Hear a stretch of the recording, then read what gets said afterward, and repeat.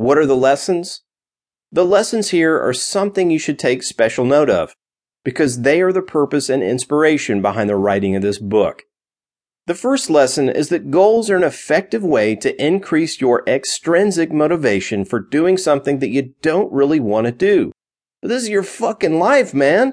Why would you want to spend it doing something that you don't want to do? Seriously, if anything, goals help us spend more of our lives entrenched in drudgery, limiting our true maximum potential. But doing something that I don't want to do in order to achieve something that I want to achieve and attain something that I want to obtain makes the drudgery worth it. I can hear you say, I'm not so sure about that. I think it's likely that you could incidentally achieve and obtain what you want faster by doing what you passionately love doing with glee and no end purpose in sight. A point we'll get to in detail later on. The second lesson is that whenever you make goals, the goal becomes the focus, and whatever you have to do to obtain that goal starts to feel like work and loses its natural appeal. In other words, setting goals lowers your intrinsic motivation to do something. If you like doing something, setting goals to keep doing it or to intensify how much or how efficiently you do it results in liking to do that thing less.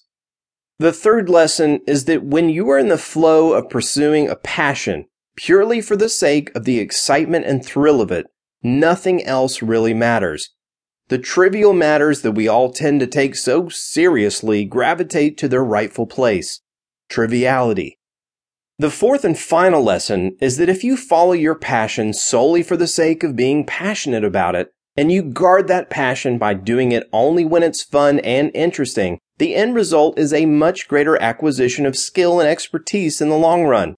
That which you think about, read about, inquire about, talk about, and perform for thousands upon thousands of hours will inadvertently gift you with great knowledge and skill, which, when combined, forms expertise.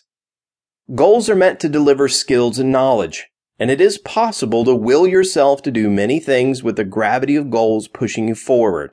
But I argue that, number one, willing yourself via goals to do something you're not naturally and spontaneously inspired to do doesn't result in the same degree of happiness at the end of the road or along the way, even if you do manage to achieve great levels of expertise in your pursuits. Number two, if you follow that which truly compels you, goals are not only unnecessary but may actually impede your progress. In one word, goals become obsolete. You just don't need them. That's why goals suck, and that's why I wrote this book.